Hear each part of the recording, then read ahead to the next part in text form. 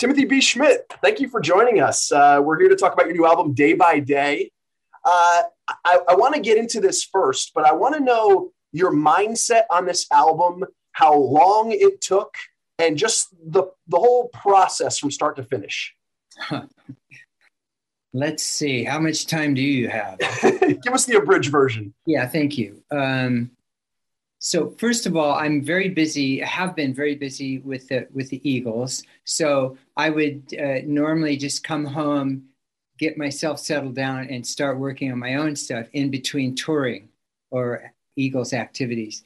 And so that was no different for the most part, except for when COVID 2020 came and everything shut down. Then I had a lot more time on my hands to come pretty much to my studio every day and do it. There's no big major concept regarding this. I just try to write songs and come up with things, and then when I think it's time, I'll bring in the mothership and turn on the studio and record it, and then and I just keep doing that, and accumulating songs and see if I have enough good ones for a complete album. That's really kind of that simple. So was the mindset to have the solo album before the Eagles went out on tour in 2020? Because if I can recall correctly, you guys did an East Coast leg, you did a few shows, then you got shut down due to COVID.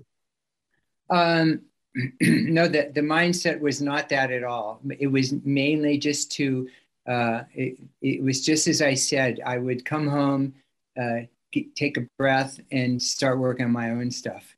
I'm not good with deadlines. So, and fortunately with my own project, I don't have any deadlines. I can take as long as or as short as I want. And that's pretty much what I do. And I just wait until I think it's all really nice and sculpted and ready. Well, I want to discuss the tracks, but first, I want to get to the first track, the opening track, Simple Man, because Ben and I listened to the album, and we do this with everybody, but we listen to the album, then we discuss. And it was funny because we both agreed that we heard Crosby, Stills, and Nash. However, Ben was like, I hear Fleetwood Mac as well. I disagreed with him, but then we find out Lindsey Buckingham's doing the guitar on it. Yeah. Talk about that track for a moment. Well, when I first started writing it and got a couple of verses in and kind of got the song in the shape that I think it was going to go, there was no question in my mind that it was very CSN. And so I thought, rather than like try and shy away from that, I'll just embrace it and just and go that way. I had written songs before, like even a long time ago, with 3-part harmony the whole way through. But this is, in hindsight, it's sort of an homage to them, I guess. And then I called Lindsey in because I thought he would, and he graciously accepted to come over and do some guitar work. I thought that would be sort of the icing on the cake. So that's how that came about. Fantastic track. Thank you. And you're doing all the harmonies, aren't you? I am not. Oh. It appears so on my video, but I'm not. I have 2 other guys. Probably at another time in my career, I would have done that. I would have done that, but I wouldn't have done it justice, So I brought in some ringers. I brought in 2 guys. One, their names are Chris Farmer and Matt Jardine, who happens to be the son of Al Jardine in the Beach Boys. Boys. And Chris Farmer, the other guy, both of them have done some time with the Beach Boy organization. They're really great singers. So I brought them in for a couple of days, and we just pounded on it and did it. When you go to see Brian Wilson in today's era, I mean, it's mostly the Matt Jardine show. Yeah, Matt is the guy usually, if he's with them, is the high singer. And yeah, he's very talented, and as is Chris. And they were, when they first came in, I think they thought there was going to be like a lead singer and some oohs and ahs or whatever in backgrounds. And I said, nope, singing every word. So it was a bit of work, but a lot of fun. So you consciously, with that song, knew that you wanted to keep those 3-part harmonies rolling over and over on themselves? Because when I heard that track, I thought that was the power of that particular track. The Simple Man was the harmonies just rolling over on themselves. It was a very strong sort of way to do that track. Yeah, I really felt from the beginning it was the only way to do it. So glad you agree.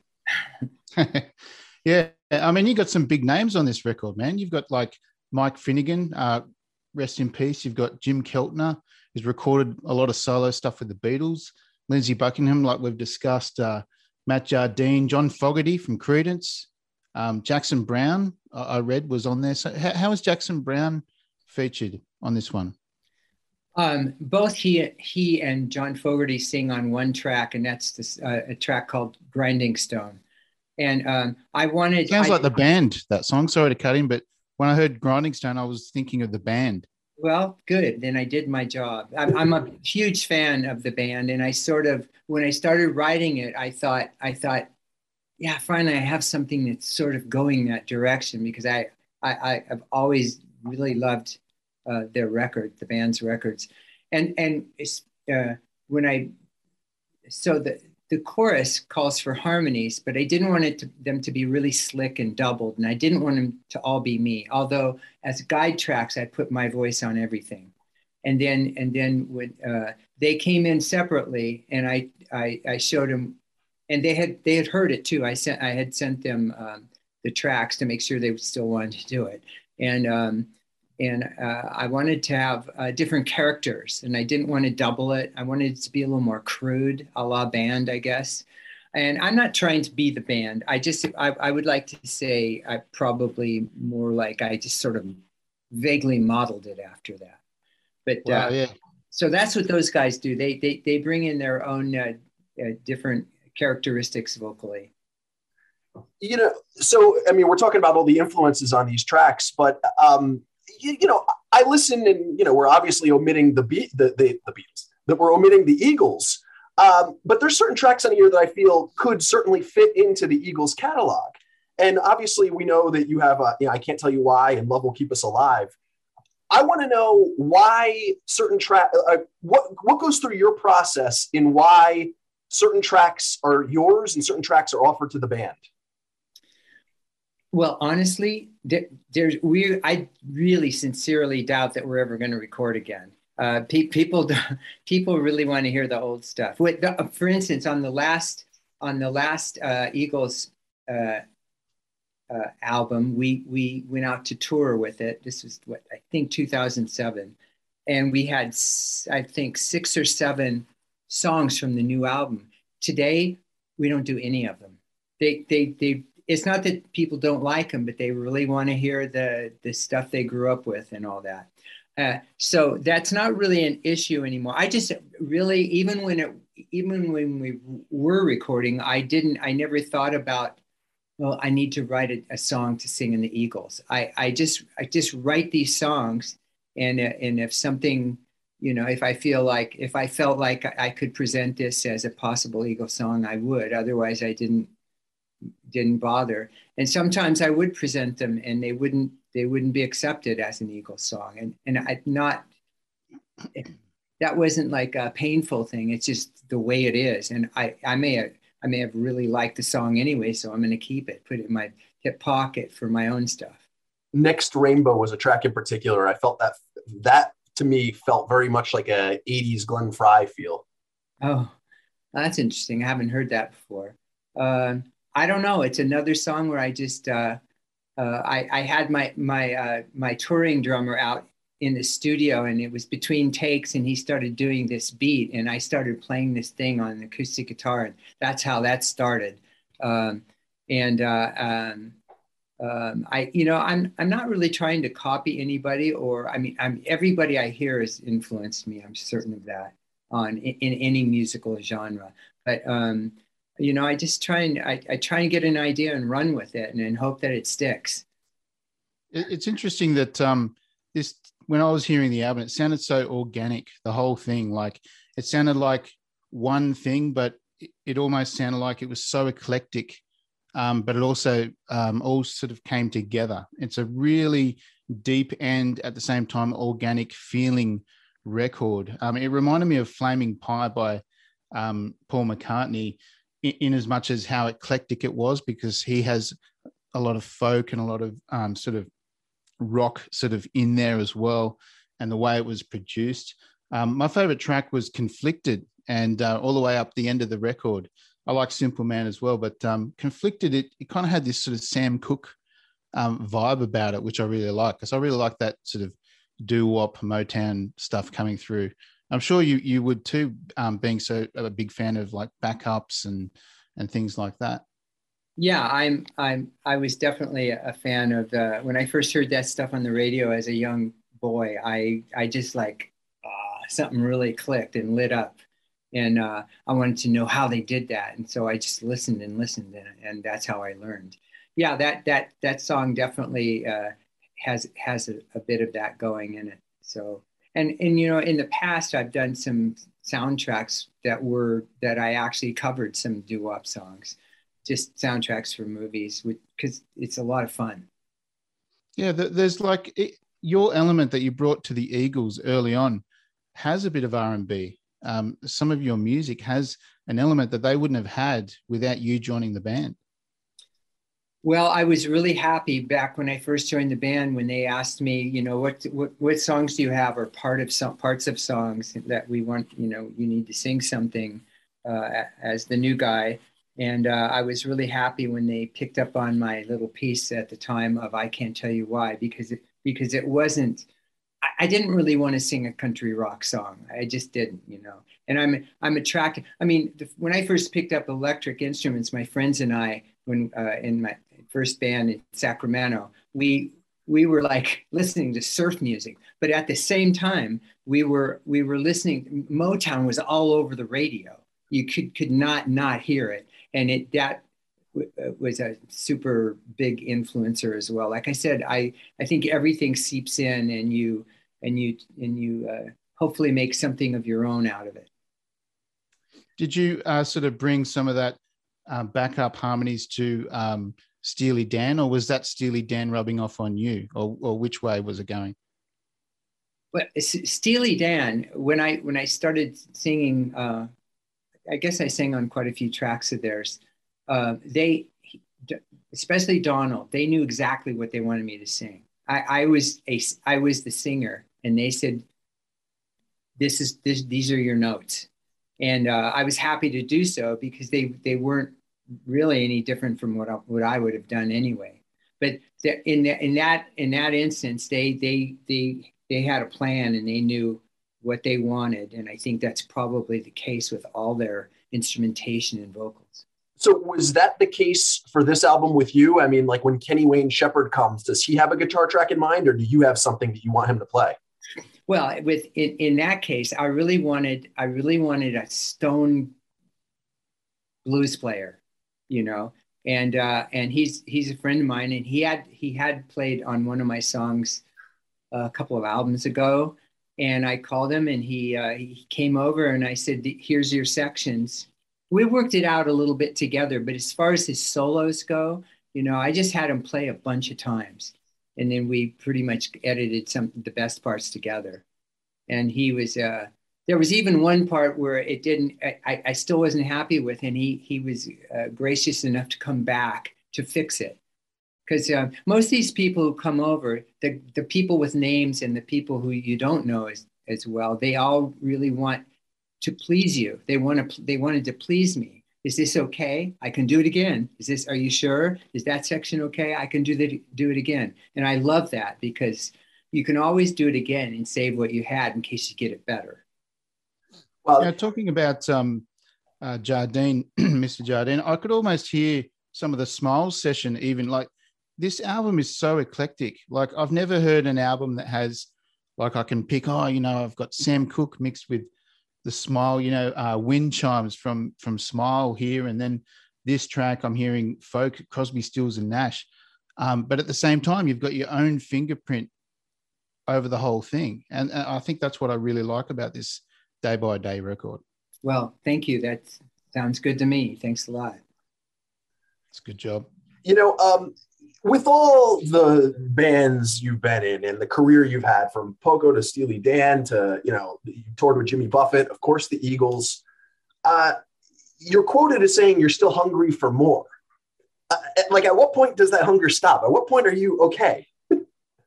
Well, everything has to stop at some point. But the thing I like about my career and personally the way I feel about it is that I didn't have a heyday when I was in my 20s. I don't feel I was writing songs and I was having different amounts of success and all that was really great. But as far as a real artist and a songwriter, it really didn't come to me until later on. I didn't ever did a solo show until I was past 60 years old. And I feel like, I feel like I still have that energy that one typically would have had, as far as creativity goes, typically would have had when they were younger. So do you feel like you kind of have to get it off your chest a bit more, or do you feel like sort of history has gotten you right or wrong, or like with you, I feel like you're such a talented person that it feels like you've assisted these other people for a long, long time, but you've still got this narrative that you need to do for yourself. Is that right? Yeah, it is right. It's really all for me. I love the process. It makes me feel more whole. It makes me feel like I'm actually doing what I'm supposed to be doing. It makes me happier, when I'm in a creative mode, and when I wake up at night and I'm thinking, what is the missing line to this song, or whatever. I love that. I love that all encompassing feel of trying to create something, and I'm really fortunate to be able to do that. The Eagles actually allow me to do that, because my solo stuff is not my bread and butter. It's something that I love to do, and I'm going to keep doing it as long as I can. We have to ask you, because Ben and I have a Beatles podcast, and we know you toured with the All-Star Band and Ringo. Just, your general observation, what was that like playing with a Beatle? Oh, geez. First of all, I get a call from Ringo Starr asking me if I want to be in the band for a while. He called you? Yeah, he called me. And had you known him prior to that? No. I'm just trying to think if I actually ever met him. I actually met every Beatle at one point or another. So that was really thrilling. And then when we actually started. Listen, this was the Beatles. This is one of the Beatles, and I learned how to part of my craft through listening to them and copying their records and figuring out what they're doing and stuff. And I saw them on Ed Sullivan and all that. When we actually started rehearsing and when we actually started being on stage, I would just, I'd be on stage and I'd turn my head and I'd see Ringo on the drums, and I would just mentally pinch myself, what is going on? This is way too cool. So yeah, it was very thrilling. Wow. And you even met John, huh? Very briefly one night. Yes. In a studio, very briefly, but I did say hi and shook his hand. That's it with him. Yeah. Wow. So was he just visiting, or you guys were in the same studio at that time, or? It's a long story, but the short answer is I was visiting somebody else's session, and I walked down the hall, and he walked out, and I couldn't not say hello to him. That's kind of as simple as that. And then what about, modern day? I mean, you and McCartney, the Eagles and McCartney are two of the top touring bands around. I mean, have you crossed paths with Paul a lot? Not a lot, but I have met him several times. And he actually came to one of our shows in LA. I actually missed him that day, but he was there, and which I thought was great. I'm not real close to any of them. I know Ringo the best, but I can't say I'm close with any of them. It seems like Ringo is the one that networks the most out of all the Beatles. Yeah, as an American, I was going to ask you this. Someone that's from the West, Sacramento, spent a lot of time in California. How would you personally assimilate the genius of the Beatles and the creative impact of the Beatles with, say, a band like the Beach Boys and their sort of cultural impact on America? I'm not quite sure if I understand the question.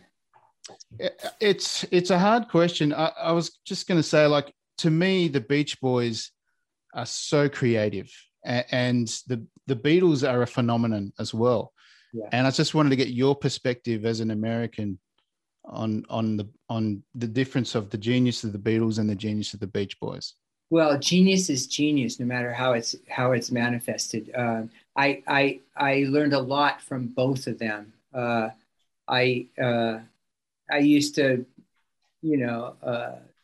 I bought my first bass guitar based on what Brian Wilson was playing and how he played, which was with his thumb at the time, that kind of thing. And then the voices were like, you can study them forever, I think there's a lot of similarities in a lot of ways, especially in certain songs. It's the best of both worlds, It's just they just come from different parts of the globe. Yeah. Well, Timothy, we really appreciate you speaking with us today. Is there anything else you want to add? Well, I just I hope people listen to my record. Like always. That's kind of it. I'll still be cranking them out. That's great. This is your seventh album, right? Yes. Fantastic. Well, don't forget, Day by Day, out now. Hey, thank you so much. Timothy, appreciate your time. Thank you so much. Thank you. Take care. Thanks, Timothy.